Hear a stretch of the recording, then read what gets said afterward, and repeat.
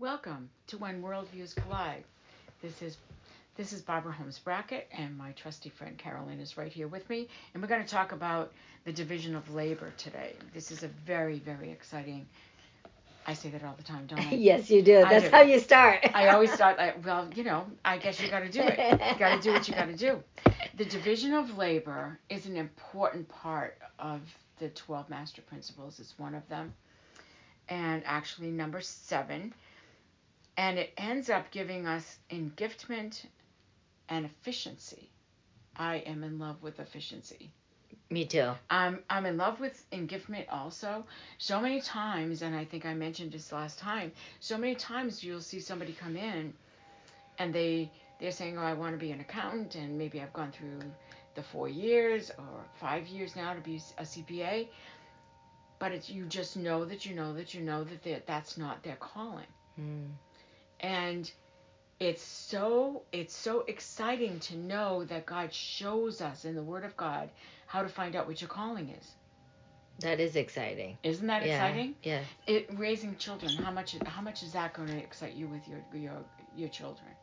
To be able to see. Yeah. The Bible tells us in numerous places that there are books that are written about us. Jesus fulfilled what was written in his book.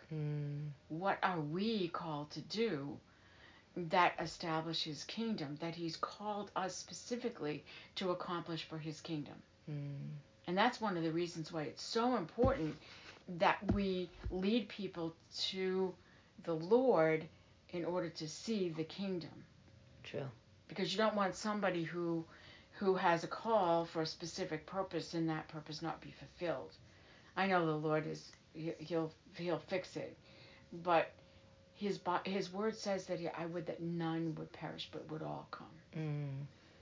And so that's part of our job is to see the gifting. So I'm going to let you know about the secret.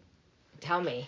Do you want me to tell you? I'm going to ask you the question I asked you a few minutes ago. Who was the first person ever mentioned in the Bible to be filled with the Holy Spirit? And I did not know. Most people don't. Yeah? No, most people do not know. Okay.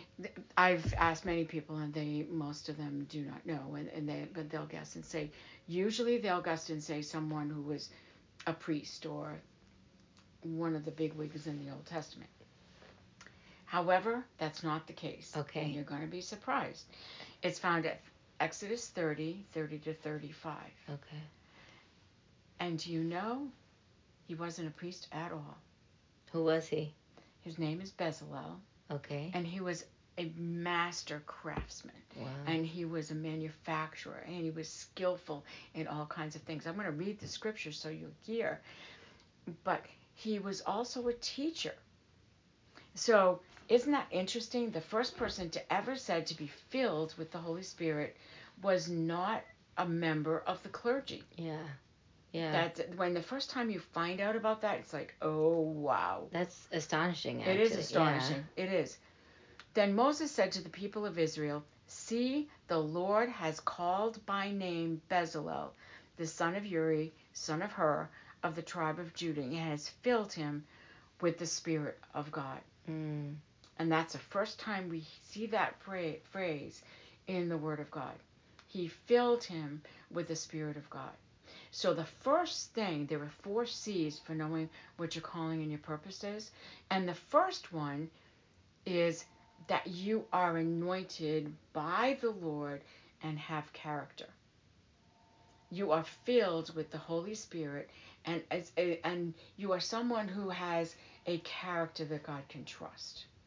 And how important is that? So that really is important, isn't it? A character that God can trust.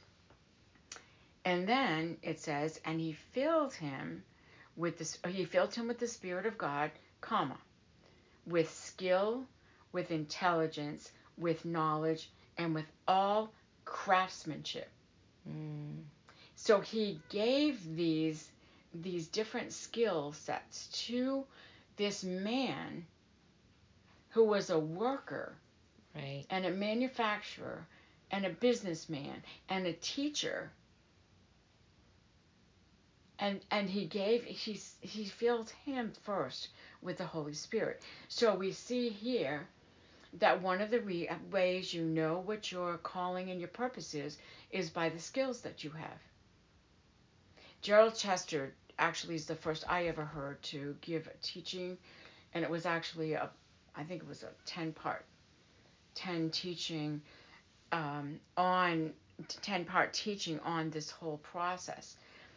And my fourth daughter and I were driving down to Virginia to a conference, and we listened to that on the way down, and that was almost as impactful, or maybe it was a slightly more impactful than the conference we were going to. Wow. Because she was at the point where she was making a decision in her life.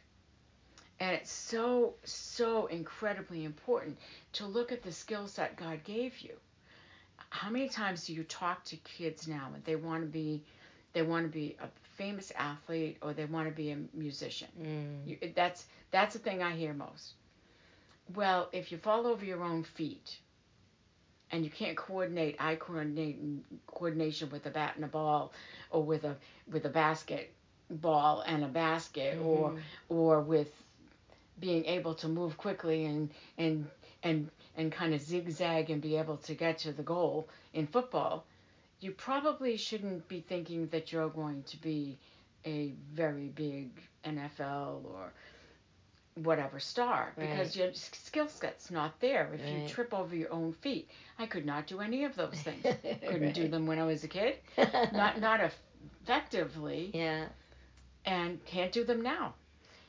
And what about musicians? So those are the things that I hear all the time. And a musician, if you can't remember in your head a tune, that it's in your head, it's in your being, then you are not called to be a musician professionally. Can you love music? Absolutely. But if you can't remember, if it's not part of your DNA to hear music, or and I have a client who's a musician. Really, he is a musician. And he said, I can be listening to music and hear something that I am being given as a song or a tune at the same time. I couldn't do that if my life depended on it. I couldn't either. No. So, okay, so we better stay in the professions we have, right? We better. We better. So that skill and intelligence and knowledge and craftsmanship. So there's 4 C's here. Your calling, he was called. And your character. He was filled with the Holy Spirit. He would allow the Holy Spirit to guide him and not get all messed up. And then we've got calling, craftsmanship, character, and commissioning. Moses presented him and commissioned him to do his work.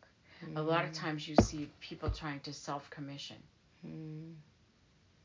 You'll see people trying to put titles on themselves that have not been conferred on them by someone in authority over them. And that doesn't bode well usually. It ends up getting heady. Because when you have a title of some sort, there's a lot of responsibility that comes with that. So all of these things were necessary for him to do what he was called to do.